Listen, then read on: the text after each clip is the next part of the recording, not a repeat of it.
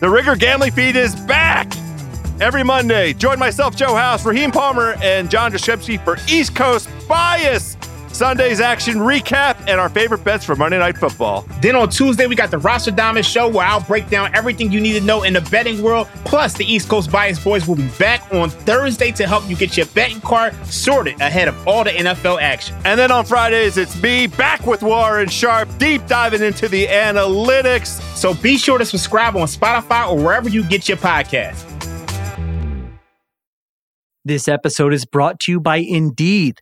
We're driven by the search for better. But when it comes to hiring, the best way to search for a candidate isn't to search at all. Don't search, match with Indeed. Use Indeed for scheduling, screening, and messaging so you can connect with candidates faster. And listeners of this show will get a $75 sponsored job credit to get your jobs more visibility at Indeed.com/RingerNFL. Just go to Indeed.com/RingerNFL right now and support our show by saying you heard about Indeed on this podcast. Terms and conditions apply. Need to hire? You need Indeed. This episode is brought to you by State Farm. From your morning podcast to your fantasy team, we know you personalize your entire day. That's why State Farm helps you personalize your insurance with State Farm Personal Price Plan. It offers coverage options that help protect what you care about most at an affordable price just for you. Like a good neighbor, State Farm is there. Prices may vary by state. Options selected by customer. Availability and eligibility may vary.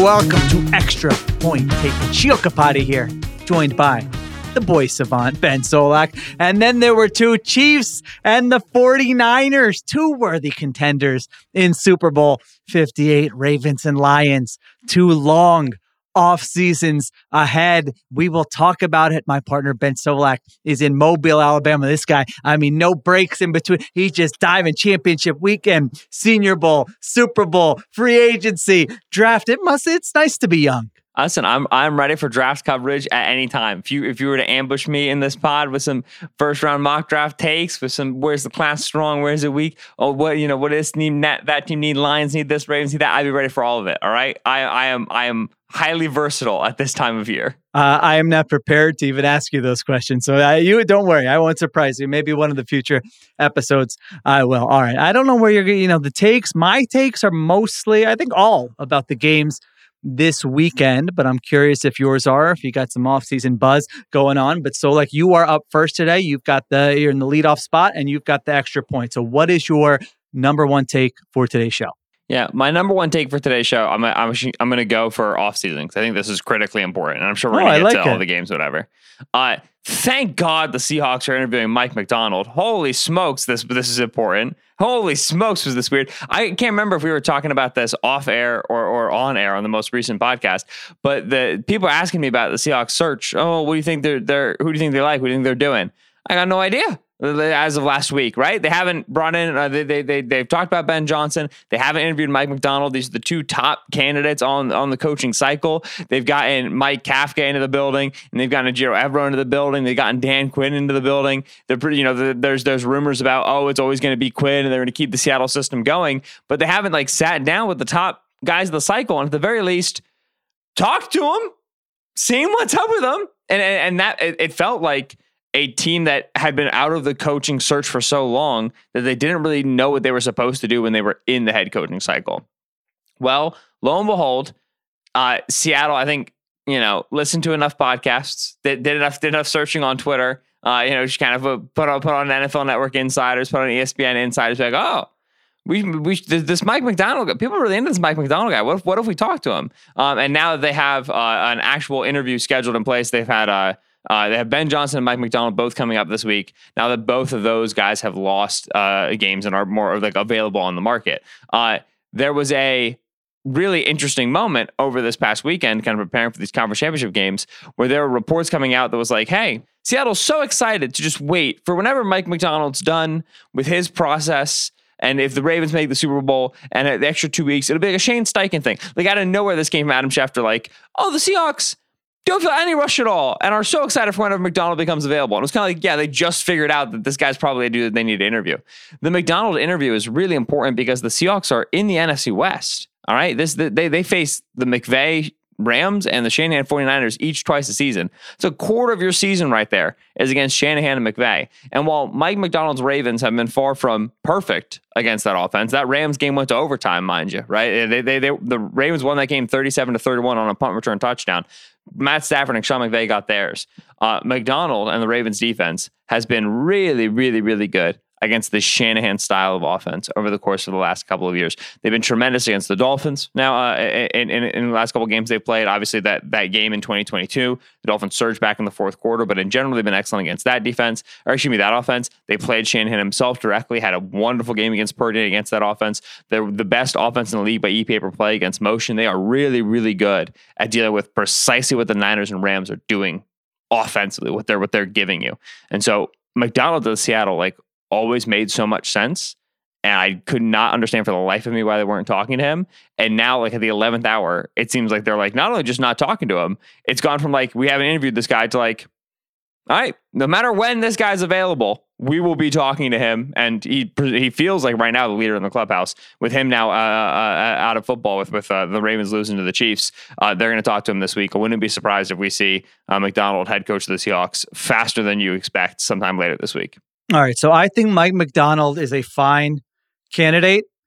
I think it is a trap to hire him for the reasons you stated about his ability to deal with the Shanahan and McVay offenses. I mean, to me, that is short-sighted. That is short-term thinking. Kyle Hamilton's not coming with you from Baltimore to Seattle. Roquan Smith's not coming with you from Baltimore to Seattle. Justin Matabuke's not coming with you. And it's Kyle Shanahan and Sean McVay, these are very good offensive coaches.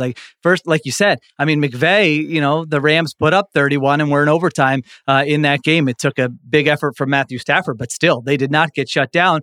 And Kyle Shanahan, we're talking about a one-game sample where, the Ravens played well against the 49ers and Shanahan. That should almost not factor into your reasoning at all for whether to hire a head coach. There are 400 other things you got to be looking for than that. I mean, don't you think Kyle Shanahan's going to have a plan B the next time he goes up against a Mike Macdonald defense, and he might cook him in that game? And it's in the Dolphins thing, a lot of teams, had success with the Dolphins down the stretch also. So if I'm the Seahawks, that's all right, fine. That's kind of a nice thing. That's that is basically not factoring into my decision at all. Now, if you see Mike Macdonald as a guy who's on the cutting edge of defensive football and you like his ideas and his game plans and his leadership, and you've heard great things about how he relates to players, and you could see him being in Seattle for a long time. Remember, Pete Carroll's been there for a long time. They're not, and they're not, they're in this weird middle ground. I don't know when they're going to be totally competing for a Super Bowl next. So I like Mike Macdonald, but I do push back on some of the reasoning for why he would be a good fit in Seattle. I think he's talking to Washington as well. I think he'd be a good fit in Washington. He just seems like a smart guy from a good organization with good credentials, and it's all a crapshoot, but I don't see any red flags there. Might work out, it might not, but that's the reason why I think he's a strong candidate. I disagree with the notion that he's been good against the Shanahan offense, and maybe you just view him as a cutting edge guy who's on the forefront of defensive innovation. That those are separate. I don't think it is possible in the current NFL meta, right? The current NFL strategy, leading strategies of the day, to be viewed as a good defensive mind and not inherently be good as a guy who knows how to combat the Shanahan stuff. The Shanahan stuff's everywhere, right? If you want to make an argument for Macdonald as a good defensive mind, you start with the Niners game, right? That is a crown jewel in the argument. You talk about what he did against Houston in the divisional round. You talk about the Miami game. Absolutely you do. Many defenses have run into Miami and fallen flat. They don't know how to deal with that unique approach, right? That really specialized, stylized offensive approach. And then for the Seahawks specifically, because I agree he'd be a great candidate for Washington for all those reasons, right? Why not get that guy in the building? He's objectively a good coach. He's been good and on paper, and also is theoretically good. You can understand why he's good against the Shanahan offense. So sure, bring him to Washington, great candidate.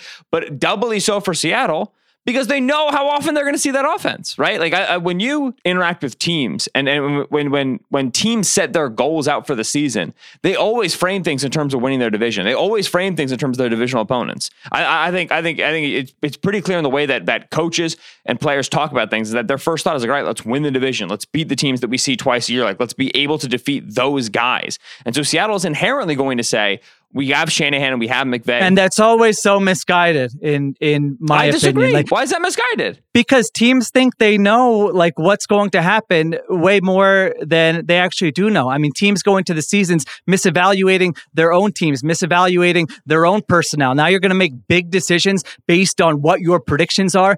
Obviously, you want to win your division. I'm not saying you don't want to win your division, but you've made the point a million times. Kyle Shanahan's offense now looks a lot different than Kyle Shanahan's offense 3 years ago. We'll get to the Super Bowl matchup maybe in this episode, maybe later this week, maybe next week. But like you need the person capable of evolving and problem solving and coming up with answers. I don't think we're disagreeing maybe as much as it sounds like we're disagreeing, right? Because I think we both believe that. But it's not like they're in your division. Like, who cares? I know that the bones of the offense are going to be similar, but like so much of that is going to be personnel and game plan and stuff like that. So it's like, does he have the brain? Does he have the mind? Does he have the flexibility? Has he shown an ability to adjust? Can he do more with less? Like, those are all the questions, not like, does this iteration of his Ravens defense looks good against those Shanahan and Shanahan offenses. And so that's why you hire him, because you want to win your division and Shanahan's in your division. I mean, the 49ers were picking up chunks in that game too. I mean, I remember us talking about that game. Like, yes, the Ravens played well and they were forcing negative plays. You know, it's not like I don't even remember. It's the Niners offense. If we evaluate them as like, oh, but they were still picking up chunks, that's still a great day against that offense, right? That offense is playing the Super Bowl in 2 weeks, Joe. Are you confident that if they played again, like let's say they were playing in the Super Bowl, Ravens 49ers, would you feel strongly that we'd still be talking about Mike Macdonald did a great job against Kyle Shanahan in that matchup as strongly as you feel now? Yeah. What was the last bad Ravens defensive game? Because it wasn't this past Sunday. Yeah, no, they had the best defense in the NFL. Like, that is his credentials for sure. And they did a great job last week in the second half against Patrick Mahomes. Right. There's no doubt about it. But again, it's like personnel, Matt, like there's so many things that go into it. In the presentation, the schema of like, okay, Macdonald did a good job against Shanahan this time, but he might not do as good of a job against him next time. Yeah, like I'm with you. Like Shanahan is going to continue to like change the offense, same way McVay is going to continue to change the offense. And they didn't have a great day against McVay. But if I asked you to list right now, you are the Chiefs have like a pandemic rips through the Chiefs, God forbid, and you are tasked with scraping together a team from the rest of the league. Right? You gotta get a new offensive coordinator, a new defensive coordinator, a new head coach, new quarterback, all custom built to beat the Niners in 2 weeks in the Super Bowl. On the top of your list of defensive coaches to beat them, you would put Mike Macdonald, right? That's the I would agree you can with say that. Like, oh, maybe he's not going to be as good next time around, and I agree with you because it's not a static thing. But in general, in terms of guys who might be able to solve that problem right now, he is leader in the league. He is forefront in the league, and Seattle was not even talking to this cat, and now it seems like they're going to bring him in. And I still strongly think that like the interdivisional aspect of it is important, right? You say like, who cares if he's in your division? The teams do, man. They do, and it's because it's very hard to make the playoffs if you can't beat the best teams in your division. And that's the objective, is to get to January football. And so to me, like it's the division and the fact that Shanahan's right there, it exacerbates the issue for the Seahawks. Isn't Shanahan the one who reminded us we could all be dead a year from now? I don't know who's going to be coaching the Niners. If a tenet of your argument is the Kyle Shanahan just withered Wojak meme, we're all going to die tomorrow, then I think it doesn't have a leg to stand on.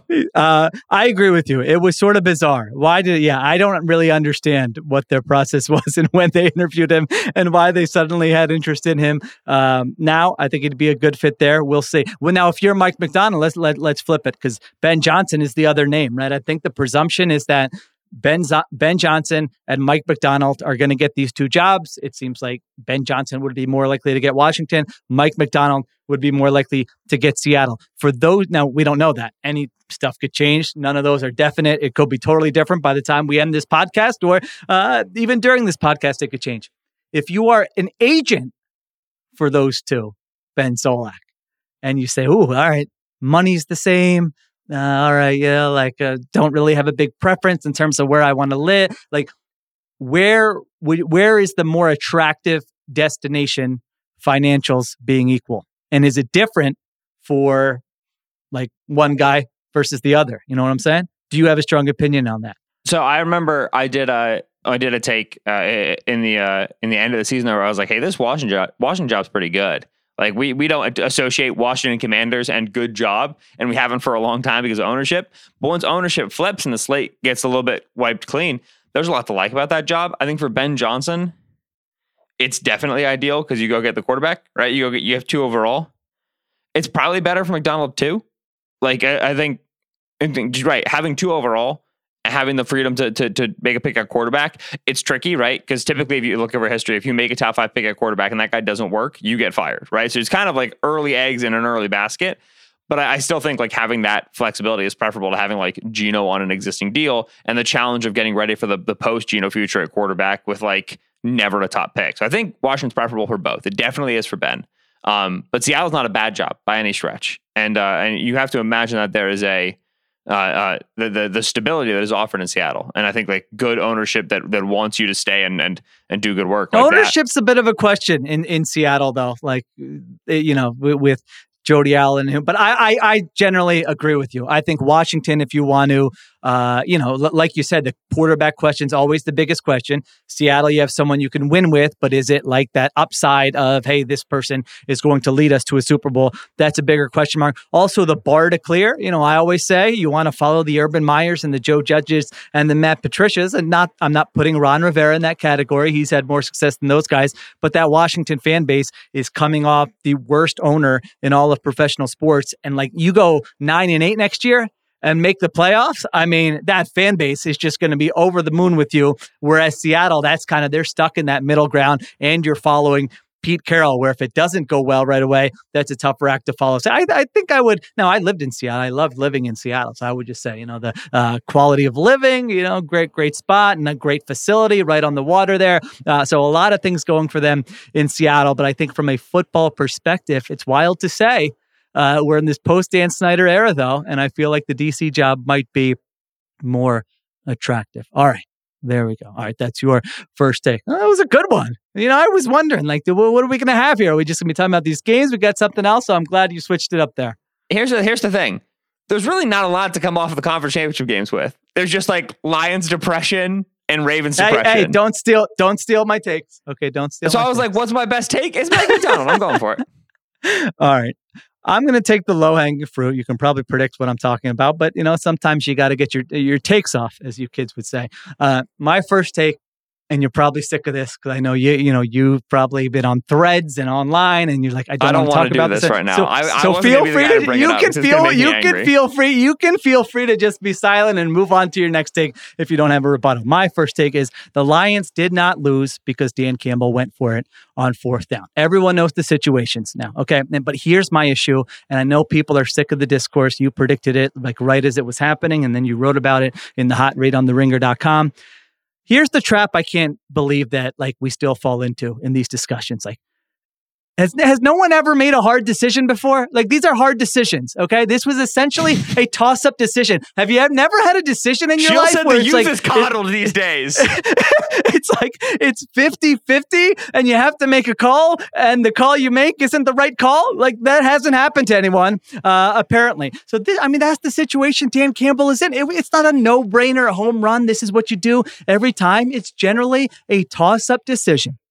All you can do as a head coach is go with the decision that you think gives your team the best chance to win with the information you have at that moment in time. I know everyone ignores that part. Everyone's a genius after the fact. You knew exactly what was going to happen. You felt the vibes. You felt the momentum. It was just in the air. Of course they weren't going to get it and the whole game was going to flip. You just knew it. Now, you didn't know it in the earlier game when the Chiefs went for it on 4th and 2 and they scored a touchdown in a 17-10 game. There you knew it was the right decision to go for it. Again, you had this magic power with the momentum and the vibes and everything happening around you. It must be a nice superpower to have. I don't have that superpower. And so I believe that the most lame analysis is to wait for a toss-up decision to fail and then rip the coach and pretend you knew he was going to fail before the decision was even made, because you don't know that and you're lying about that, okay? Your gut wasn't right. You didn't know it, and now you're pretending like you did after the fact. So if you have that skill, apply for an NFL job. I think you could be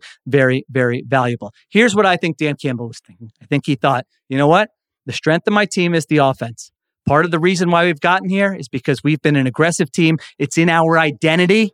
We practice it. We prepare for these situations. I'm not catching my players by surprise. Guess what? We convert on fourth down at a higher rate than most teams in the NFL, again, because it's part of our identity. So you know what? I'm not going to change that right now. Our defense literally cannot get a stop. In the second half, my kicker, by the way, is 13 for 24 on kicks from 45 to 50 yards in his career. That's courtesy of Mike Sando of The Athletic. And so Campbell made those perfectly reasonable decisions. They did not work out. And guess what? That happens. That's not why the Lions lost. The Lions lost because, are you ready for this? This might take an hour. Don't do this. It's going to hurt me again, dude. I have to. You can cover your ears if I have to. People need to hear this. Josh Reynolds dropped a pass on fourth down. Josh Reynolds dropped a pass on third down. Jahmyr Gibbs fumbled. Kendall Vildor had a potential interception, hit him in the face, and Brandon Ayuk caught it for a 51-yard completion. The Lions wasted one of the best punts I've actually ever seen in my entire life, and it ended up being a touchback, which is essentially giving the opponent 25 yards. Jamison Williams could not track the ball, not an easy play, on the flea flicker, but he had a chance at that one. That's a touchdown. They foolishly, and you can rip Dan Campbell for this, ran the ball on their last possession. So bad. And wasted a timeout. The defense had 5 chances to make a play in the second half and failed on all 5, 3 touchdowns and 2 field goals. That is why the Lions lost the game. Campbell was not being reckless. In fact, it was the opposite. He had data. He had a feel for his team, his players who he's been around, which his greatest strength is having a feel for his players. He had that feel. They would have looked at him sideways probably if he decides to kick the field goal there. Like, what are you doing? Is coach panicking here? We're doing something different than we've done the entire season. He made those decisions. He tried to win the game. He was not thinking about worst case scenario. He was not thinking of coaching out of fear. That is what I want from my football coach. So Lions fans, it sucks. It sucks that you lost. Dan Campbell told the team we might never get back here, which guess what? Sometimes that happens. Some of these teams rotate in and out, and you think about that one missed opportunity. But I just want to be clear about why they lost and not point to a couple of freaking toss-up decisions and act like everyone knows every time when it's 4th and 2, when it's going to work, when it's not going to work, when they should go for it, when they shouldn't go for it, because that is lame-o analysis. All right, there you go. You can just move on. You look hurt. I see the pain in your eyes. You love this Lions team. Yeah, on the season, the Lions converted on fourth down on 80% of their fourth downs of 3 and less. That's 80%. Their field goal kicking from 40 plus was like what, 45% or something like that on the season. Like they were 45 to 50. He was 13 for 24. This specific kick. Yeah, they were better at picking up those fourth downs than they were at kicking the field goals, right? Like, so first you start there. For anyone who like continues to see teams when they're in like the 30-ish, right? It's a kind of long field goal range, attempt fourth downs instead of kicking field goals. The expected value of going for it in those worlds in which you get it, you're so much more likely to get 7 points. You're so much more likely to actually successfully get 3 points if you have to kick because you're closer. It's just more valuable to go than it is to attempt a field goal there and potentially miss it. Like if that framework's been around for a long time now. If you're still not cool with that framework, I don't know what to tell you. Like that makes sense logically. It makes sense mathematically. It makes sense from game management perspective. 7 is more than 3. It's more than twice as many as 3. You're pretty much putting yourself in a position where you're a lot more likely to score 7 than kicking it where you're just passing on scoring 7 entirely. Like that's better. The momentum thing is the real thing here. Like the number one complaint that I've seen is no one has any idea how to quantify momentum, which I think is true. Like there's like the whole like analytics ignores momentum. Like George Kittle had his like, why do all the analytics people think momentum isn't real? I think a lot of analytics people think momentum is real. It is a sensation. The thing is that I can directly quantify my win probabilities based off of down distance, yards to go, score margins, so on and so forth. Like I know what my win probability is on a model that I trust to be fairly accurate. It's probably not perfect, but it's fairly accurate. given the circumstances. I know that it's telling me I should go for this fourth down instead of kick it. I also know that there's some semblance of momentum, and that momentum is going to affect my win probability slightly, right? It's going to have some impact on how likely I am to win the game. And that's probably not getting captured in the model. But you cannot make decisions by saying, all right, I have information that tells me one way I should go. There's probably some other information out there that would affect my decision slightly.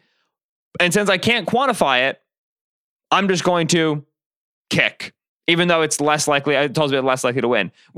Welcome to the world. You don't always have all the information. Like the idea of like, oh, you're ignoring momentum. We're not ignoring momentum. We just can't do anything about it. If we miss the kick, they get momentum. If we make it, we get momentum. If we get the first down, they get momentum. If we don't get first down, what are we supposed to do? We can't get our hands around this thing. I think the idea that like you should cater to momentum, serving the great God of how we all feel, because it's there and that's all we've got to it. Like that's not what coaches do. Like imagine like 3rd and 6 or 3rd and 12. We should stop the pass, but there's a small chance they might run, and we don't know how big that chance is.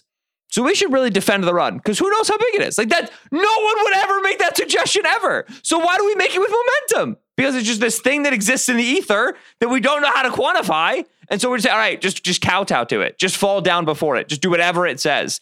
That's not how you have to make decisions in a game. You have to make choices. So you've got good data that helps us make one good choice in this small vacuum of the world. We got to go with it. And 16 years from now, when we can quantify momentum, we'll be better at this. And you and I will be old men sitting on rocking chairs going, man, Dan Campbell really should have kicked that fourth down. Now that we know what we know. But we got what we got right now. We have the information we have available to us right now. You gotta go. You gotta go for fourth. I don't know what you want. Like, I bet Dan Campbell is a believer in momentum and would say, I was trying to gain momentum or keep momentum or stop their momentum. Like that's probably how you like right. These were not like, I don't think he was going precisely by the book on what the analytics chart said on these. Again, these were 50-50. These were kind of toss up decisions, these fourth downs. I know you had models in your column. There were ESPN models that were a little bit different that had it even closer. Like these were not 100%. Here's what you do, or the nerds are going to get angry type decisions. He felt he was doing the right thing for his team, and it was a toss up decision. Right. I would rather my coach be, and again, your strength is your offense, not your defense, and your defense cannot stop their offense. Like, I don't know. I add it all up, and I think those decisions were perfectly justifiable. I don't know how you watch a game where a ball bounces off of Kindle Volder's face mask and lands in Brandon Ayuk's hands, and you go, man, I wish Dan Campbell kicked the field goal. Are you out of your mind? I agree with that. A 50-yard completion on a ricochet off a dude's eyeballs. What are we talking about? Yeah, give yourself a chance and see what happens. All right, let's take a break. We will come back and get to the rest of our takes.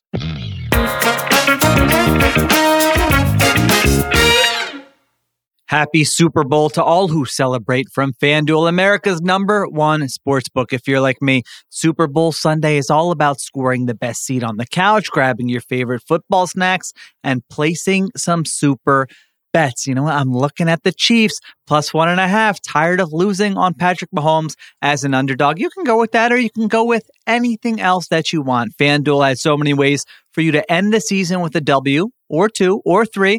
Not only can you bet on who will win Super Bowl 58, but FanDuel also has bets for which players will score a touchdown, how many points will be scored, and so much more. If you're new to FanDuel, join today and you'll get $200 in bonus bets when you win your first $5 bet. Just visit FanDuel.com/RingerNFL. That's FanDuel.com/RingerNFL. Make every moment more with FanDuel, an official sports betting partner of the NFL. Must be 21 plus and present in select states. Gambling problem? Call 1-800-GAMBLER or visit theringer.com/RG. $10 first deposit required. Bonus issued as non-withdrawable bonus bets that expire 7 days after receipt. See terms at sportsbook.fanduel.com. This episode is brought to you by Indeed. We're driven by the search for better. But when it comes to hiring, the best way to search for a candidate isn't to search at all. Don't search, match with Indeed. Use Indeed for scheduling, screening, and messaging so you can connect with candidates faster. And listeners of this show will get a $75 sponsored job credit to get your jobs more visibility at Indeed.com/Ringer NFL. Just go to Indeed.com/Ringer NFL right now and support our show by saying you heard about Indeed on this podcast. Terms and conditions apply. Need to hire? You need Indeed.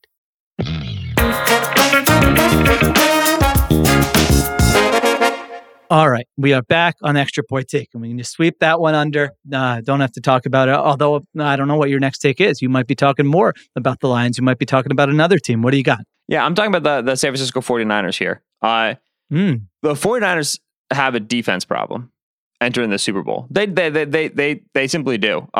Sheil, since 2000, I've got 46, technically 48 teams now that have made the that have made the Super Bowl, right? They're gonna win it or lose it.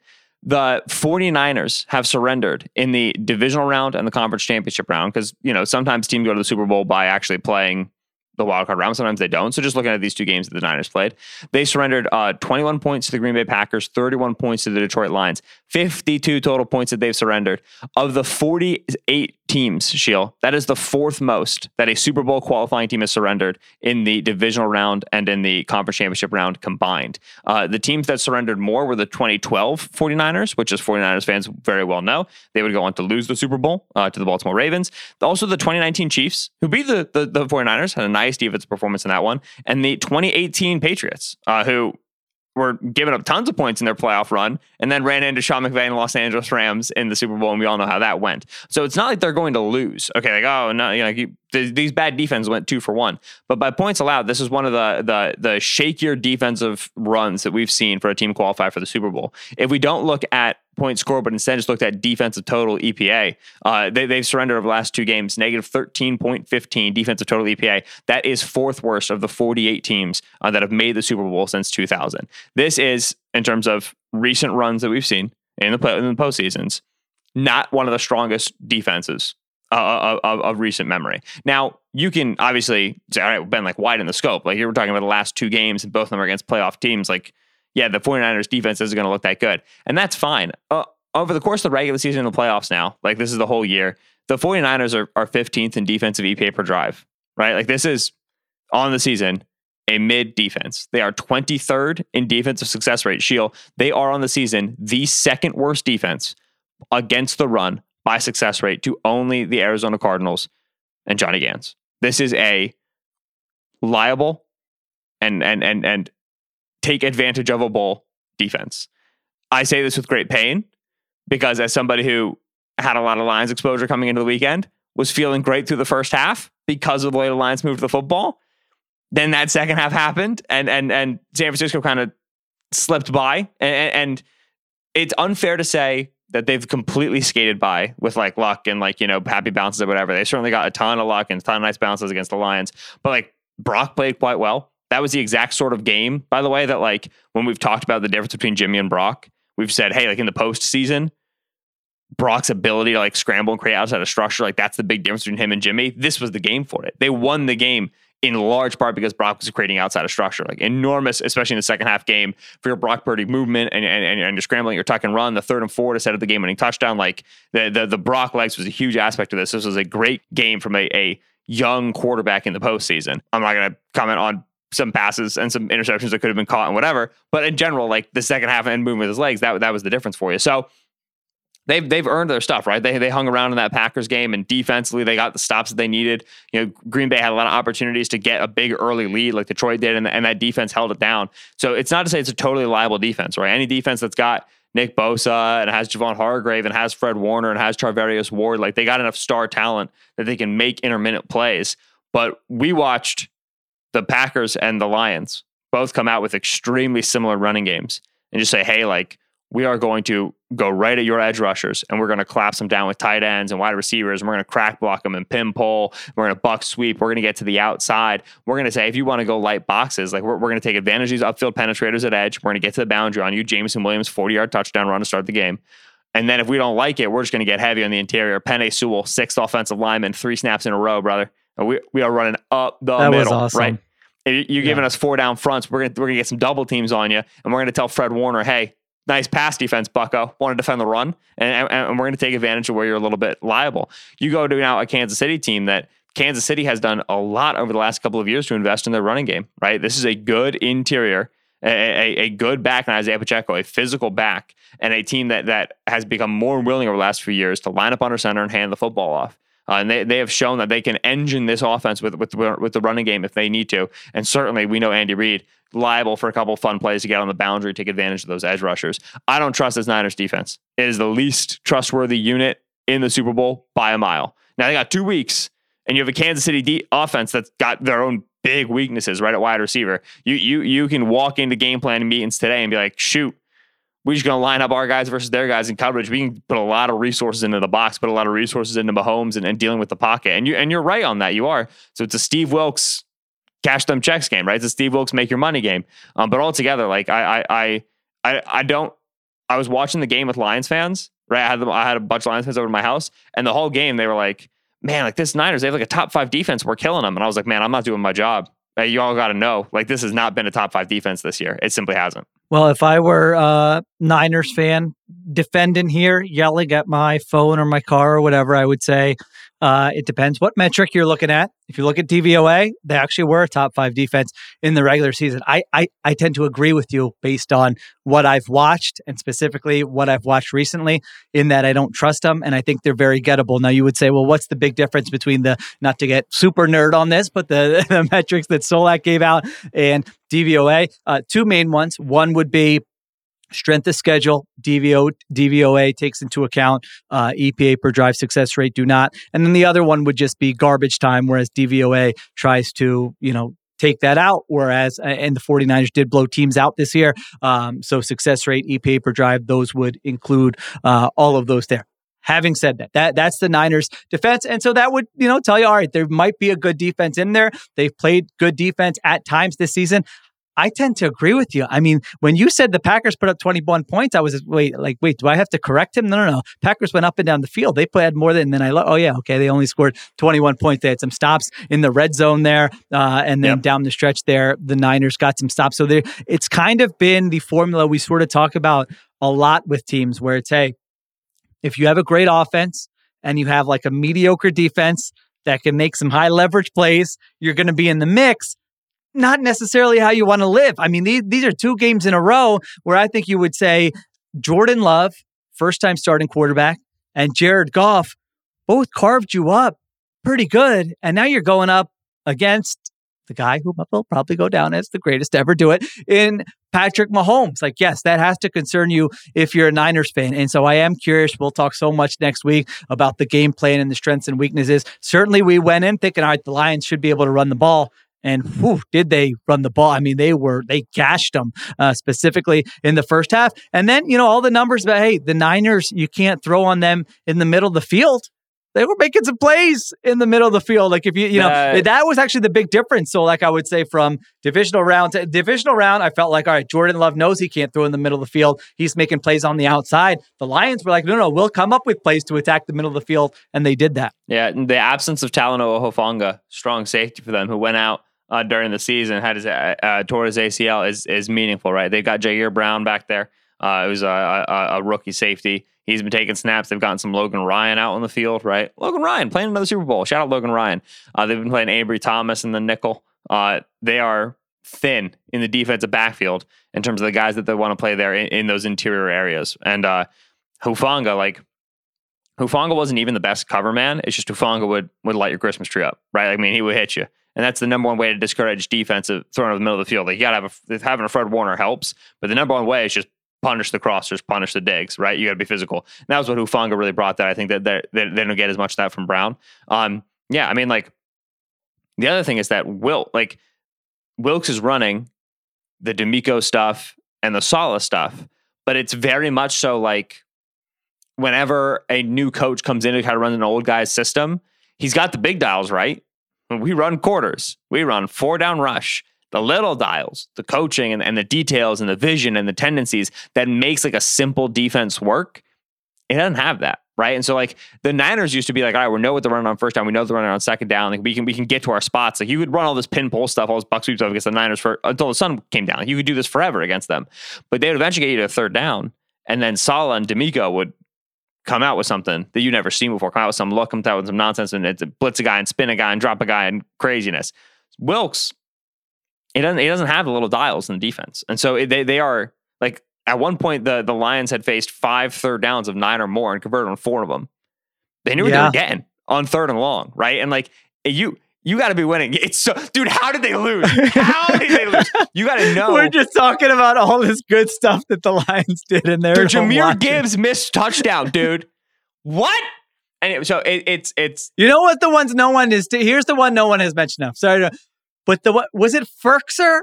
Where there was literally no one else on the screen. How did he not score a touchdown? I need to rewatch that. I might need to pause the podcast.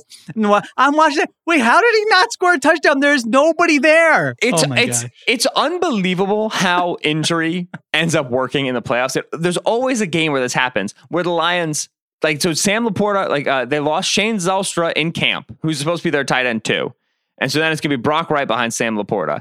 And then in the week where Laporta is hurt in the beginning of the playoffs, James Mitchell, who's their tight end 3, breaks his hand in practice. He broke his hand in practice. So now he's gone. So now your tight end depth chart is just Sam Laporta, who's super banged up, and Brock Wright, who's now your tight end 2 because Zylstra got hurt.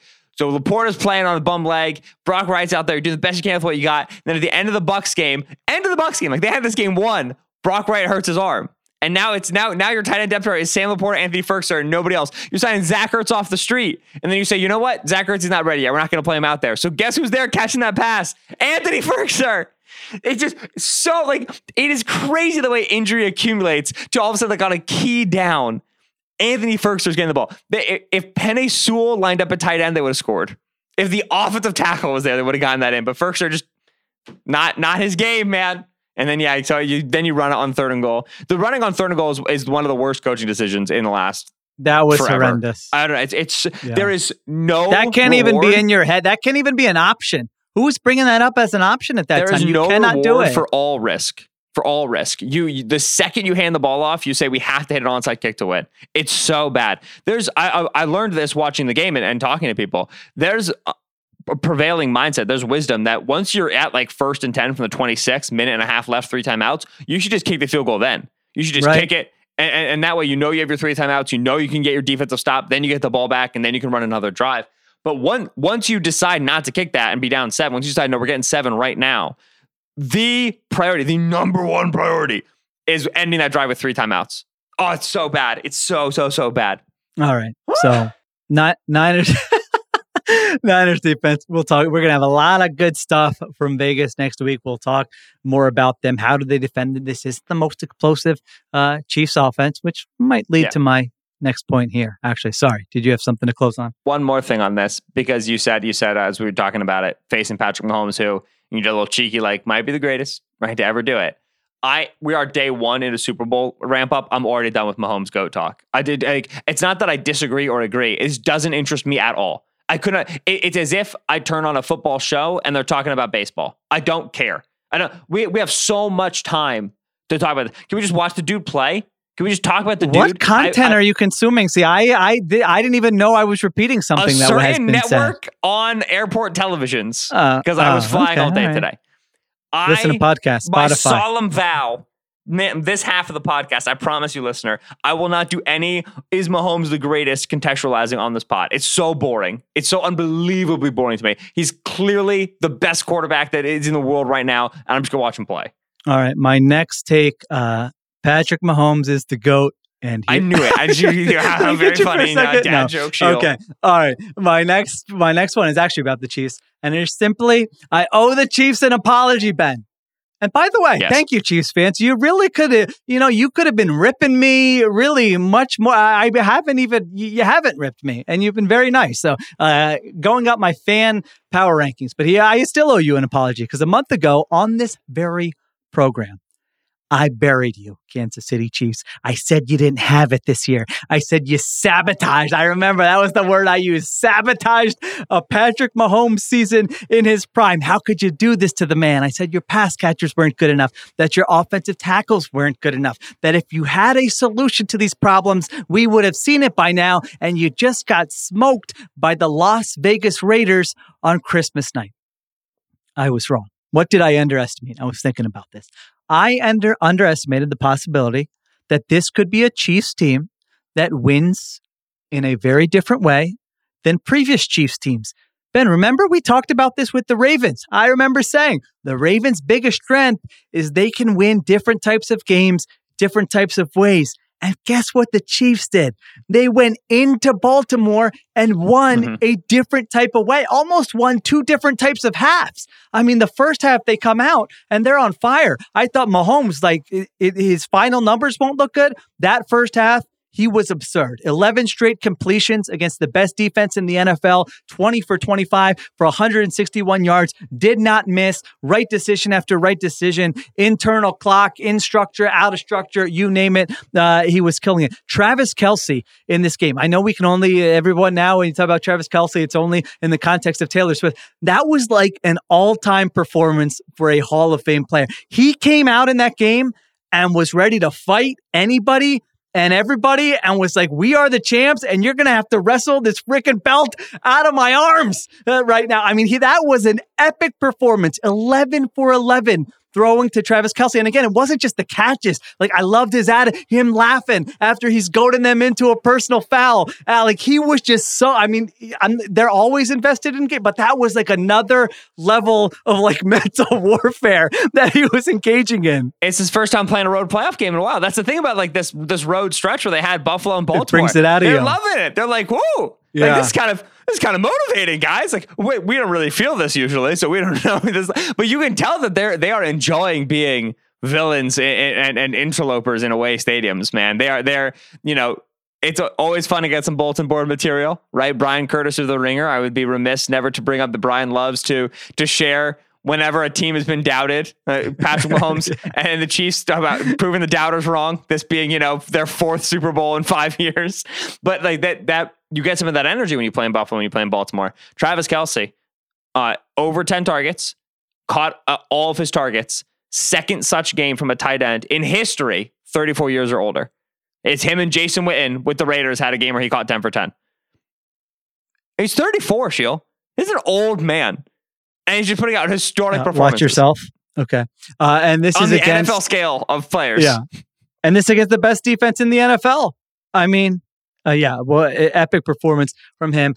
So you still had Kelce, you still had Mahomes, you still had Reed, and then Spags. My good. I mean, he had, what have we talked about all year? Oh, this Ravens passing game looks different. They're operating more in rhythm, in structure. I was praising them after the divisional round. Oh, they came up with answers after the Texans blitzed them in the first half. And Spags came out, and man, Lamar was just holding the ball. I think it was 13 dropbacks. He held the ball for 4 seconds or longer. It was tied for the worst Ravens offensive performance with Lamar in terms of EPA per drive all season long.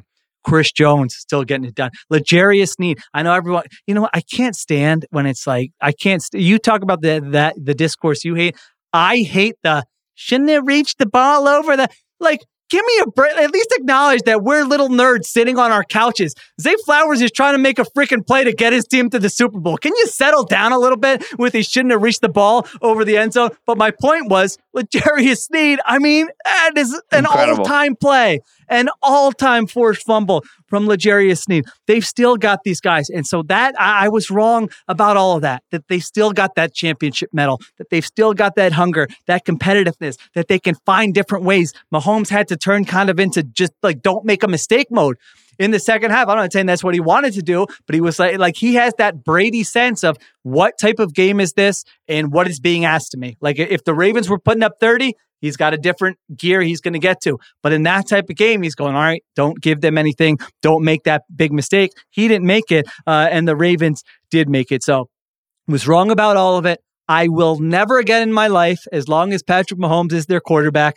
count the Kansas City Chiefs out. They could be, 6-8. They could be 5. I don't care. I will say, hey, until it shows me on that sheet that they are mathematically eliminated from the playoffs, I will acknowledge every time that they still have a chance to get to the Super Bowl. They've earned that. Mahomes now as an underdog, 9-3 straight up, 10-1-1 against the spread, 1.5 point dog going into the Super Bowl. So there, again, Chiefs fans, thank you. You really could have come out and crushed me right after that game. Maybe, you don't listen to this pod. You're like, why would I listen to you? We have better stuff to do. That would be understandable as well. But if you are a Chiefs fan who listened to this and you didn't rip me right away, I appreciate that. All right, so there you go. I feel like I gotta somehow play the angry Chiefs fan here. I gotta find some old social clip or something, get a little ire going, stir the pot a little bit. No, because I mean, like, the thing of the Chiefs, they've been here before. What's Shiokapadia saying? They're chalked. They're the Chiefs, right? It's like, all right, even if we're chalked, we've been to half of the Super Bowls in the last 6 years, and lo and behold, it turns out they weren't chalked at all. It turns out they go for 4 The thing was, though, they were showing us like how frustrated they were during the regular season. That's what got me. If they were saying, if I could see, if I felt like watching them that they thought we'll figure this out and we'll be good, and I know they said that, then maybe I wouldn't have been so strong. But I'm like, this is getting to them. I mean, Mahomes was so frustrated. But anyway, that's just justifying me being wrong. Go ahead. No, I think you are. But like there's an interesting conversation that people are having about, like, are the Chiefs kind of entering an era where we're not going to be able to really learn too much about the team in the regular season, because like they'll always just kind of like ratchet things up to an 11 in the postseason, and like they're always just going to be like a team that like pushes for the division and pushes against the top competition, but like in general doesn't need the regular season to be crazy. I would say no. Like I don't think that's correct. I think they legitimately, earnestly had a ton of issues this year, and I also don't think that like they've solved all those, right? Like, this is still like the Travis Kelce, Isaiah Pacheco, Rashee Rice show. And I think for much of the season, they were trying to figure out how to make it so that way they could win games where it's not the Travis Kelce show in the passing game. And I don't think they've still, like, besides Rice, they haven't really solved that issue yet. This is still like an underneath passing team that like doesn't generate a ton of explosives. Mahomes doesn't throw the ball farther in the field. Like, I don't think they want that. I just think that we underestimated how good they're going to be winning in that environment because of how good they're playing mistake-free football. Like that, it's very simply like mistake-free football. And I remembered randomly today Mahomes at Texas Tech, and we're in a cool moment here where there was a first stage of Mahomes' career where if you took us back to the Texas Tech film and said this guy's going to become the greatest quarterback in the league, like there's no way. Like, okay, like that's insane. I can't believe it. Like, look at this guy. Like, he's out there trying stuff. His mechanics are terrible. He makes bad decisions. Like, this guy can't be the best quarterback in the league. But also, you could see it. You could get there. You could get your head around it. You could draw the universe because you saw the physical talent.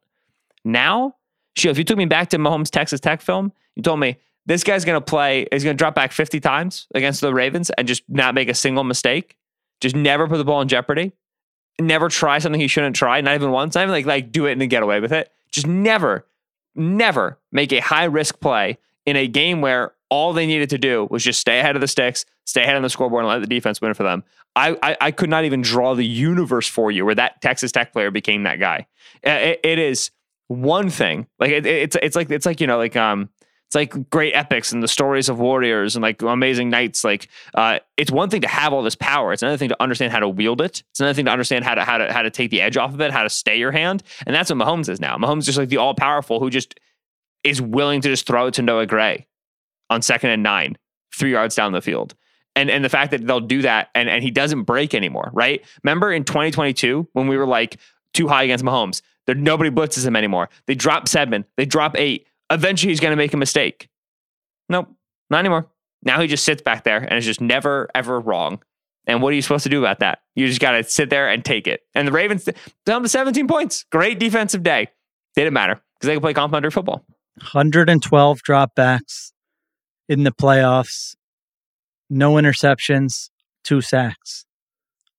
And the 1 sack, I mean, the flexibility he showed on that sack where they had him down and he was like bent over, and like on his, I literally don't know how to describe it. Everyone knows, I think you know what play I'm talking about. That was one of his best. I saw a trainer post a cool video. I don't know, Mahomes' personal trainer, whatever. That video, I think that's his trainer from the QB that show on Netflix. Yeah, I believe so. Yeah, not sure. Yeah, where he's like practicing being in those weird positions. That was cool. Yeah, that's what my workouts look like in my basement. By the way, on my yoga. I mat. would be dead. Like you would not hear from me for months if I had to even do that for half a second. I haven't touched my toes in a decade, but I can do that. Don't worry about it. Okay, all right. Let's take one more break. We'll get to our final takes and then the extra point.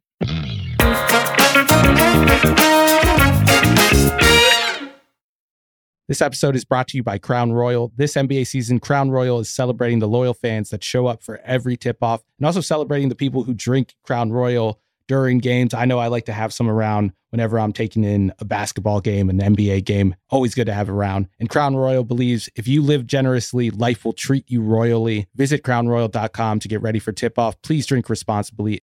This episode is brought to you by State Farm. From your morning podcast to your fantasy team, we know you personalize your entire day. That's why State Farm helps you personalize your insurance with State Farm Personal Price Plan.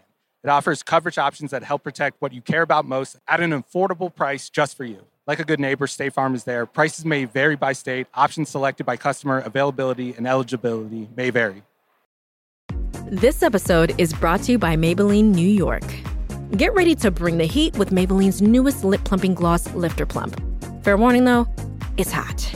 Like, literally. It's formulated with chili peppers to bring a heated sensation and an instant plumping effect that lasts. Available in 8 sizzling shades like Blush Blaze, Hot Honey, and more. Buy Lifter Plump now on Amazon and use the code 10PLUMP to get 10% off for a limited time. Tap the banner to learn more.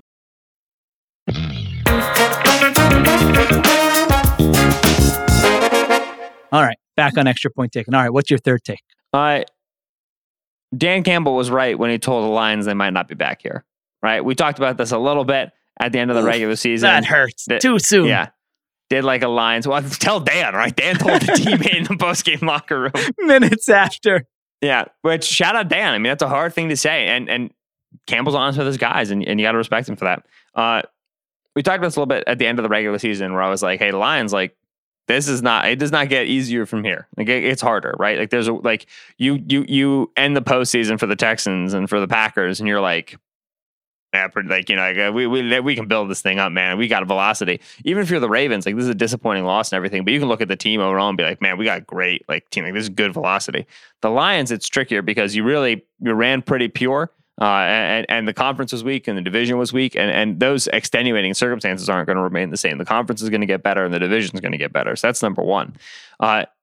Number two is the amount of outstanding questions that they have coming up in this offseason. And Brad Holmes, who's the GM there, got a lot of deserved, executive of the year hype for the incredible draft class. And he's celebrating in the elevator for how well the rookies played. But this is really where you're going to make your money now. Jason Fitzgerald of Over the Cap shared earlier in the offseason in December, earlier in the season in December, NFL teams with the most projected salary cap room. So this is not just looking at what the salary cap looks like now for 24, but based off his experience and kind of likely moves where teams are going to be with salary cap. And here's the Lions 9th, $47.7 million, right? A lot of potential space. Now the reason for that is because he anticipates movement on Goff's deal, right? And it's important to note, right? Goff's got 1 year left. It's a $31.6 million cap hit this year. There are reports that the Lions and Goff have talked about an extension, are interested in doing an extension. Goff's going to be 30 in the 2024 year. He's still got a few years left. Goff's also like a lot better than he was, right? Like there are Goff extensions that I'm fine with. I don't think the number is going to come in that low. I think it's going to come in a lot bigger. But in general, you can sign him to an extension, and in doing so, you can get the cap hit from 31.6 down potentially if you want, right? Create some space. There's a Tracy Walker contract you can mess around with. There's a Taylor Decker contract that you can mess around with. You can create some more space, right? So, okay, $47.7 million. The problem is that your nucleus, you have to secure long-term, right? You have Goff who's under contract for 1 more year. He's a free agent in 2025. You have Amon-Ra St. Brown who's under contract for 1 more year in 24. He's a free agent in 2025. You have Penei Sewell who's under contract for 1 more year. He has the 5th year option technically in 2025, and then you go from there. That's those are your 3 best players on offense, right? That's your offensive nucleus is Sewell, St. Brown, and Goff. You can probably put Gibbs up there, but like fundamentally, like that's the core of the team. That's the way that it's been. John Kaminsky's going to be up in 2025. You're going to have Aleem McNeil, who's up in 2025. Both of those guys are starters, key rotational players for you. Ify Melifonwu is up in 2025. That's been a huge emergence for you at safety. You have the corner situation is still tricky. You have Emmanuel Mosley and Kindle Vilder, who is supposed to be your corner 2 and actually your corner 2. Both of those guys are up this season. You have a lot of dudes who are on the move. Jonah Jackson was starting guard for you. He's up at the end of this season. Josh Reynolds, start wide receiver for you. He's up at the end of the season. They are at a point of massive, massive turnover, and they have big deals to handle. So this Lions team is going to look a lot different next year than it looks this year, because they're going to put money on Goff, Sewell, and St. Brown, I think in that order. And then after they do that, maybe, okay, Josh Reynolds comes back on a nice team deal. Maybe Kindle Vilder comes back on a nice team deal. But in general, some of that middle tier talent is going to depart, and those rookies are going to step up into bigger roles.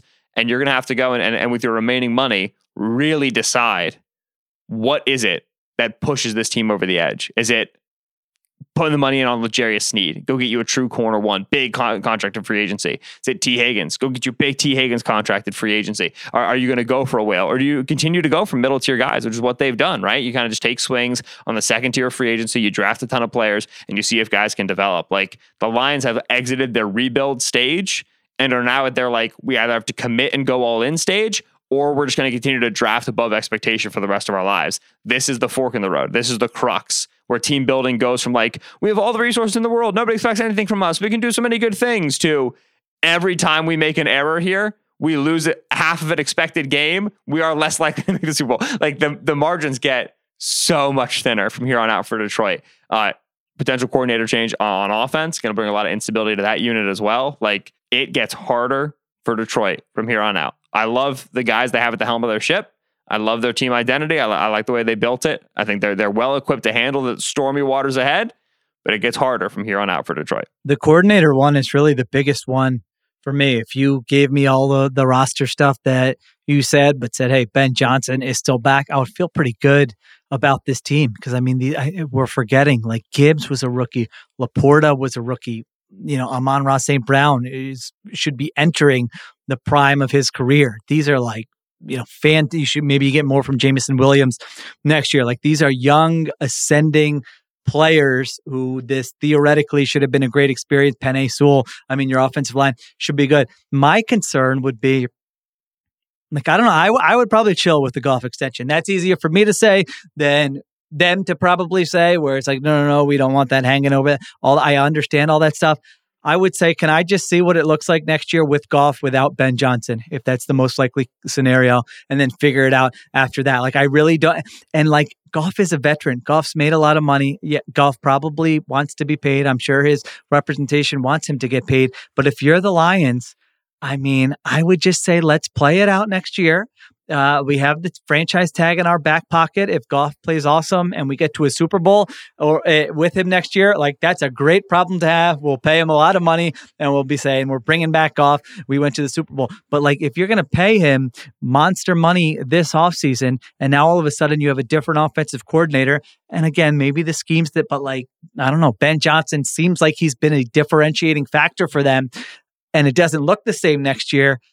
And you're tied into a contract that you already signed. I don't know. I would be a little cautious with that. That's one we'll probably talk more about here in the weeks ahead. But that would be my concern defensively. Yeah, I think corner, you obviously, I don't want, if you're a Lions fan listening, I don't want you to think this is you guys are going to, they've got awesome young talent, players that I legitimately loved watching play football this year. If we did a under 28, and did everyone's team and they're I actually think they would be way up there, but there are little things, what's the offense going to look like? That type of thing. Here's what's tricky. So firstly, let me ask you this. Percent chance that Jared Goff leaves the 2024 offseason with no extension. What would you say the percent chance is? I know, just based on the reporting and kind of the way they operate, I feel like it's more likely than not that he signs one, but I would say, 25%.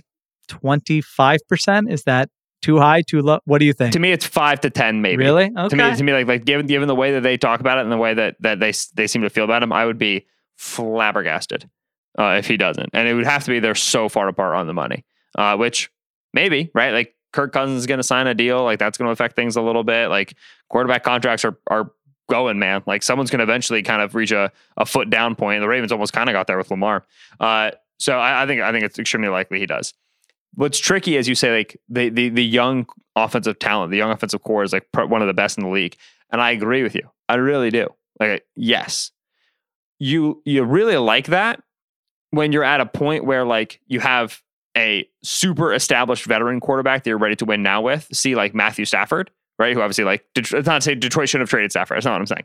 But to say like that, when you have that guy where it's like, okay, clear dude, very good, ready to go, bang. I don't think Goff is that. I don't think Goff is that good of a clear veteran quarterback. I don't think he brings that much talent to the table. Like the you watch Purdy make those second reaction plays, right? Those scramble plays outside of structure. And then you watch Goff just try to dodge one player. And you're like, right, kind of, you remember what Goff looks like when the pocket starts to get muddy. So I don't think Goff is that level of talent, even as he's improved in Detroit. You also really like when you have a really nice young core of talent, when you're at a point of quarterback transition. Because, okay, now we can bring a young player in here and he's going to develop. We're going to give him the resources. We're going to give him Penei Sewell and Taylor Decker. We're going to give him Amon-Ra St. Brown and Sam Laporta. We're going to give him Jahmyr Gibbs and David Montgomery. They are going to create a bedrock, a foundation of growth, good soil to grow this quarterback in. And that's not where the Lions are either, right? This is the challenge of having a guy like Goff, right? It's like, okay, if you're going to succeed with Goff, you can't just have one of the best young cores of weapons in the league. You need to have like the best weaponry to really feel like every year you're up at that weight. Like, with how much you love the Lions' young core, which team of weapons right now do you like better, the Lions or the 49ers? 49ers, right? Yeah, the 49ers for like 1 year. And that's probably going to be true in 2024, right? And like they have a Brandon Ayuk contract to deal with. They got problems like, like players get injured, like stuff changes year over year. But even with how well they drafted, even with how good these players are, the top is tough to reach, man. And that's the thing is like, I think that Lions fans want to say like, no, like we can do this because we're just going to keep drafting insane. And it's like, no, you get one of those. That 2023 class you just had, you get one. Ask Chris Ballard and the Colts, right? You get one of those. And if you trick yourself into thinking, we'll just do this year over year, we're just going to draft rookies and get 1,000-yard receiving yard seasons out of the tight end, and Jahmyr Gibbs is going to be 10 all-purpose touchdowns, the same thing. Like it's not that easy. I will say this for Goff. He's had 7 seasons as a starter in the NFL. This was the 5th time out of 7 years that he's quarterbacked a top 10 offense. In Los Angeles, McVay got all the credit. In Detroit, Ben Johnson, supporting cast. Like, listen, I'm not disagreeing with you. There are obvious limitations. Goff played well enough to get his team to the Super Bowl. I mean, Goff played easily well enough against the Niners. He was ripping it in the NFC Championship game. I mean, there's another world where Josh Reynolds comes down with a couple of those catches, where Jameson Williams comes down with that catch, where they get one, where we're saying the guy just got his team to the Super Bowl. What are we talking about here? And so I feel like, I don't know, like I look at the supporting cast next year with Jared Goff, with your best skill position player. I mean, Laporta is going to be the best tight end in the NFL, probably for an extended period of time. You don't think so? I don't think it's based on what I saw as a rookie. All right, that's not. But all right, fine. But he had like an all-time season as a rookie. I don't know. I feel pretty good that he's going to be a top 5 tight end for the duration of the last tight end to have an all-time season as a rookie. His name was Kyle Pitts. What did he do afterward? Well, the numbers were there. The numbers were there. Okay, all right. I feel good. I'll go to bat with Laporta. I'll go to bat with Amon-Ra St. Brown. I was critical of the Jahmyr Gibbs selection. I thought he performed like a top 5 running back in the NFL, like down the stretch this season. So I like all those guys. They're all young. I let Penei Sewell, top 5 offensive tackle in the NFL. So we'll see. It's not going to be that easy. They got questions to answer. I would probably chill with the Jared Goff contract and say, let's see it next year with a different OC. That to me is the biggest question. Who's going to be their offensive coordinator if Ben Johnson leaves, and how much are they able to produce an efficient offense like they did this year? All right, we'll have plenty of time to talk about the Detroit Lions. Now we haven't touched too much on that other team, Ben, who lost on Sunday. Mm-hmm.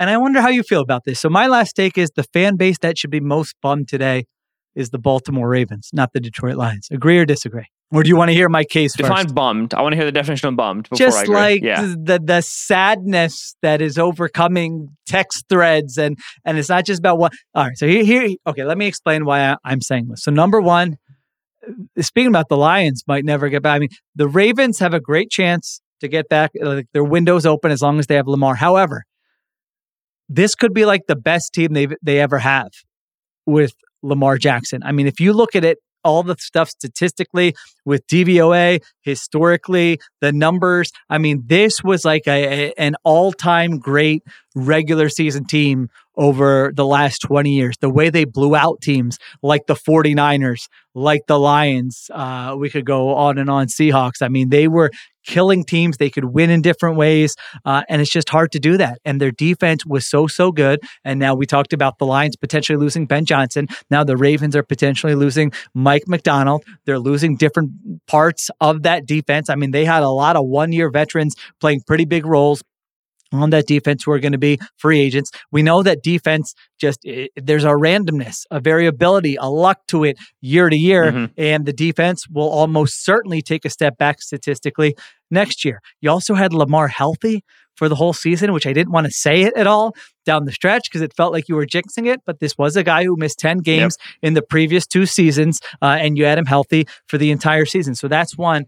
And then two, the reason why Ravens fans should be bummed is, like, I think Lions fans can be proud, even with all the mistakes they made, and you might disagree with me here. Like, you went toe-to-toe with the Niners on the road as 7-point dogs, and like, you did so many good things.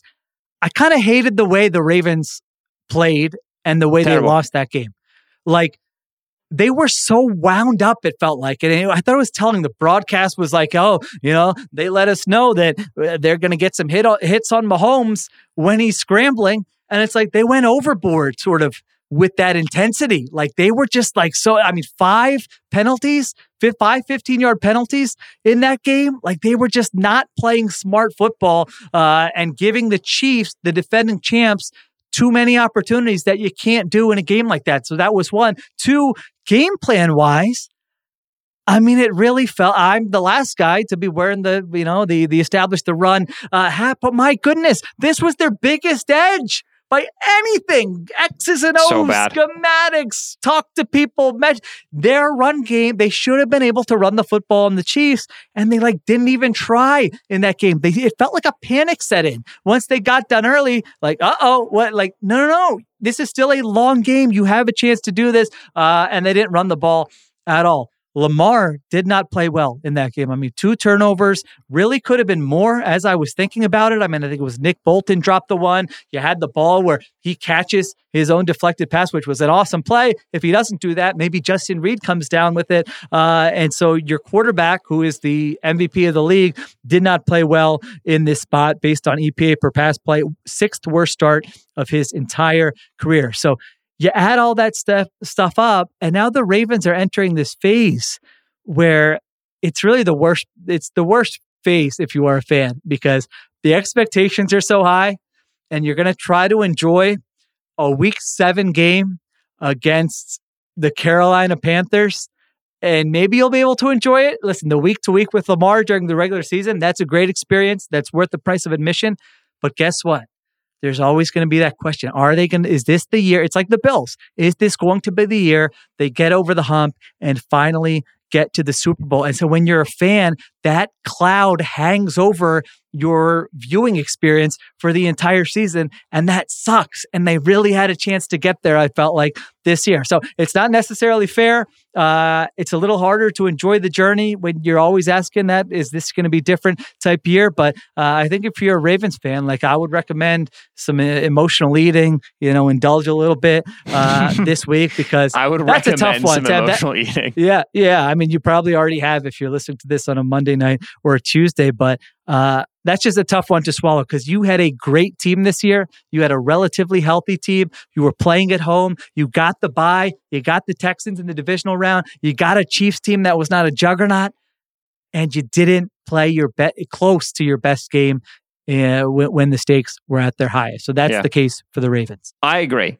I think that when the dust settles, it's going to be easier for Lions fans to go, great season, man. Like we fought our tail off. We ran to the Niners. We should have won that game. It sucks that we lost that game, but we did. Great season. Versus the Ravens, who were back. All right, great season, man. Really though, we probably should have beat the Chiefs. This feels like a little bit of a bigger waste because of the relative fan base expectations, right? For Detroit, it's like we played 2 home playoff games. Like this was kind of a big year for us. Versus Baltimore, where it's like, okay, like Lamar's won the MVP twice, and we have yet to appear in the conference championship game, let alone in the Super Bowl. Like that's not.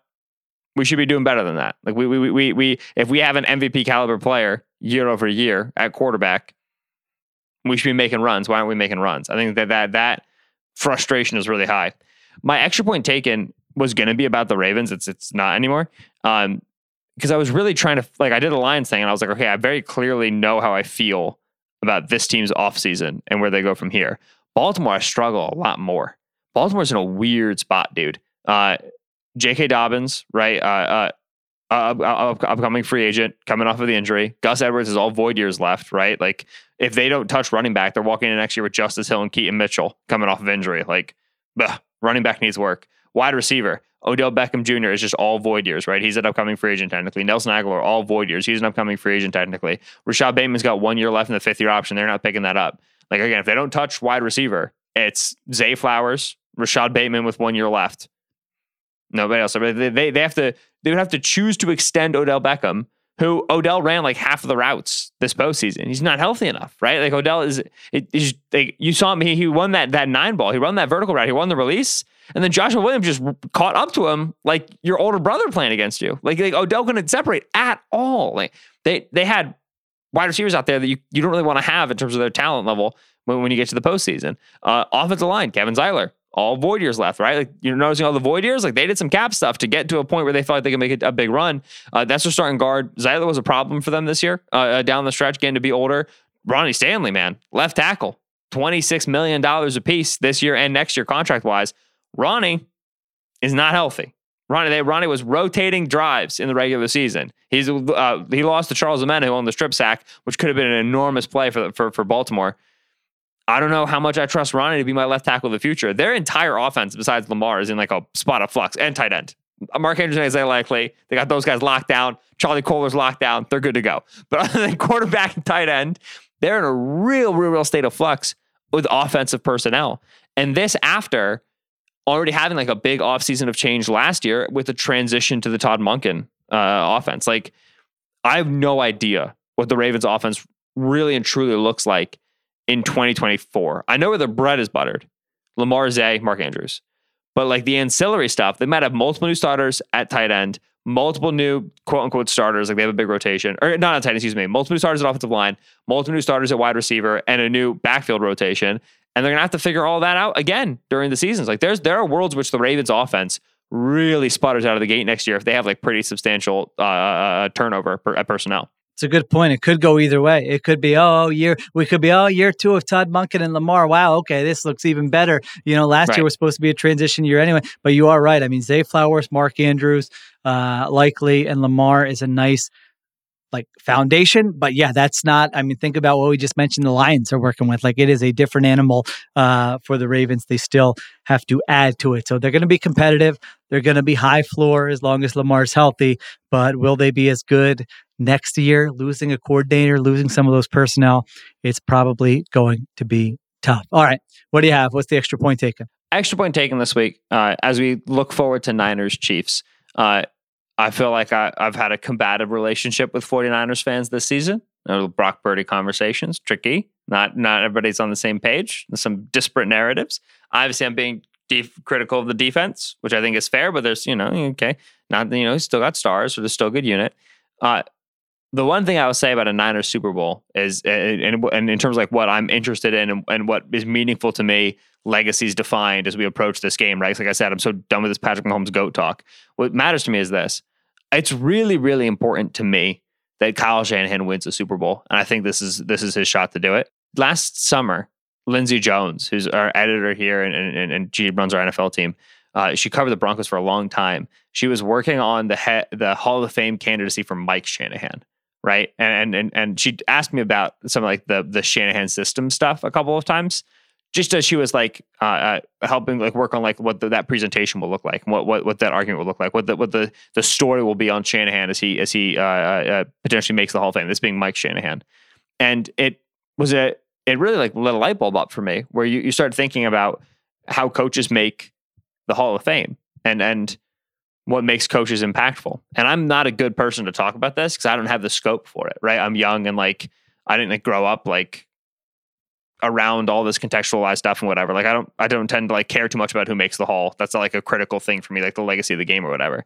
What I do know is that like Kyle Shanahan is the defining offensive coach of the last decade of football. What I do know is that like Kyle Shanahan is the defining coach of my experience covering football. And I don't think that's going away anytime soon. 1, everybody's running his stuff. 2, he's running his stuff better than everybody is, right? Not only was he the introducer, not only was he the revolutionary and the innovator, he remains ahead of everybody else. He's still outdistancing the pack almost a decade later from when he really started to introduce his offense. Shanahan is a singular figure. When we look back in 10 years and 20 years and 30 years and 40 years and 50 years, Sheil, and we go to tell the story of the NFL football in the 2010s into the 2020s. What year is it? 2020? Yeah, into the 2020s. Kyle will be the preeminent figure, in my opinion, in terms of coaches. And I was on his Wikipedia page the other day, and on his Wikipedia page under career highlights and accolades, it says AP NFL Assistant Coach of the Year 2016. And that's it, man.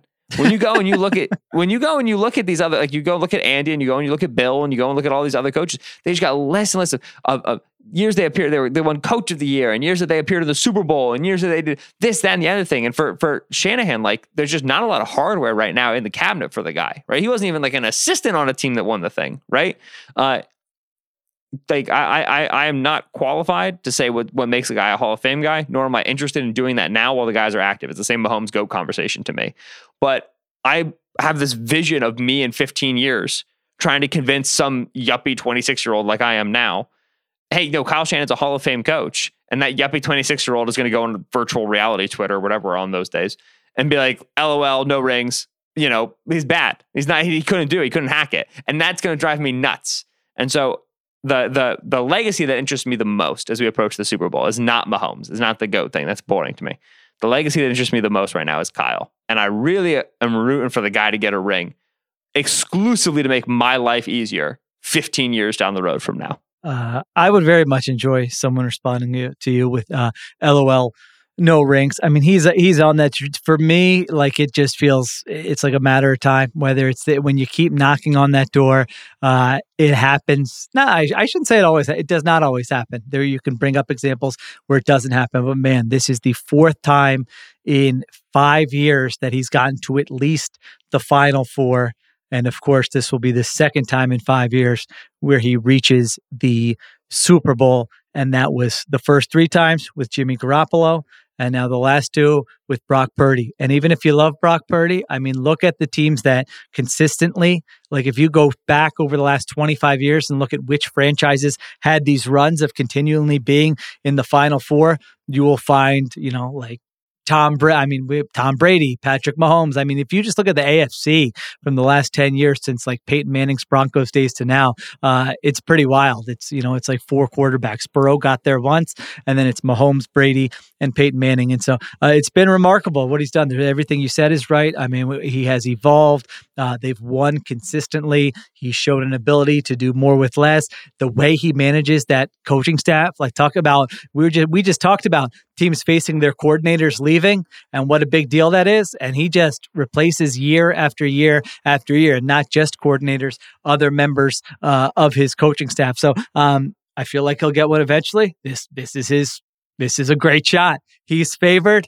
He's got a great team. They've been a great team all season long. They've got some issues on defense, but man, offensively, when they needed to basically have no margin for error in the second half, and did they get some bounces? Yes, they got some bounces, but 5 possessions, 5 scores in the second half of that game. Like it's always with them, it just feels like a matter of time until they get going, until they string together a drive, until they get an explosive play on offense, and they're right back in the game. So I would agree with you. Yeah, I think like Mahomes, this isn't a defining game for Mahomes. Like if they lose, it'll be like, oh man, I'll be like, wow, I was surprised they even got that far. And if they win, I'll be like, oh my God, I can't believe he did that with this team. But either way, I'm not going to be crushing the guy one way or another. For Shanahan's health, you feel like he needs this one. I mean, just looking at the man's face over the years. Think about the villain that Shanahan will become. Think about what the man's going to be doing in the lab in the summer of 24. If he gets it to the Super Bowl again and Mahomes beats him again, he's going to be just like concocting vile, just affronts to nature in the lab of 2024 football. He's going to be drafting it's just all offensive skill position players every draft, just bringing in any defensive coordinator he wants, just do something over there with Nick Bosa. I don't care. He's going to have 9 gaps. It's going to be the sickest offense you've ever seen if they beat him again and he has to go back to square one and continue to find a way to evolve. The poor sick man. I hope he wins it. Yeah, for his mental health, let alone for his eventual Hall case. Yeah, I wasn't thinking that. I was just thinking like his poor personal assistant who had this trip to the Bahamas planned for like the 1 week of vacation they get every year. And it's going to be like, get your butt in the office. Monday after the Super Bowl, 6 a.m., you're not going anywhere. We got work to do. So yes, for the people who work around him, it might be nice for them if he wins this one. All right. We will, of course, be talking about all of that next week from Las Vegas, Nevada. Site of the Super Bowl. We'll be there talking about this matchup. Sure, you're going to gamble with me in Las Vegas? Do you gamble? Like table games? No. All right. We're doing a show Friday. I'm going to come up with like a list of Vegas questions for you, and you can decide whether or not to answer truthfully. So let's do that on our second show on Friday on Extra Point Taken. We'll have some fun with that. On Thursday, you will get Nora and Steven on Dual Threat. On Friday, Solak and I will be back. And then next week, we will have a bunch of shows from Vegas. All right. Thanks to everyone for listening. Thank you to Ben Solak. Thank you to Christopher Sutton for producing. Thank you to Eduardo Ocampo for the video production. Additional production supervision by Connor Nevins and Arjuna Ramgopal. We will talk to everyone on Friday.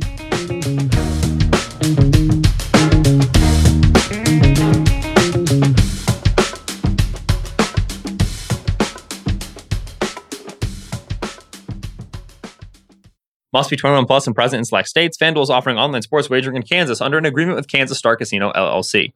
Gambling problem? Call 1-800-GAMBLER or visit FanDuel.com/RG in Colorado, Iowa, Kentucky, Michigan, New Jersey, Ohio, Pennsylvania, Illinois, Tennessee, Vermont, and Virginia.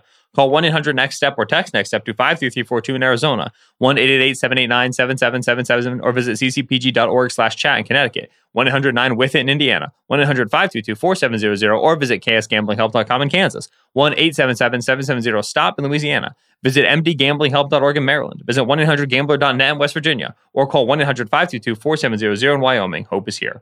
Visit gamblinghelplinema.org or call 800-327-5050 for 24/7 support in Massachusetts or call 1-877-8-HOPE-NY or text HOPE-NY in New York. This episode is brought to you by UGG. Y'all know UGG is a brand that athletes wear all the time in the tunnel and on travel days. Well, I bet you think UGG season is only during the colder months of the year. Au contraire, you're wrong. You need to check out the latest spring drop from UGG. They have everything from sandals to clogs. I like the sandals. UGG has you covered for your next spring adventure. Shop the Golden Collection at UGG.com.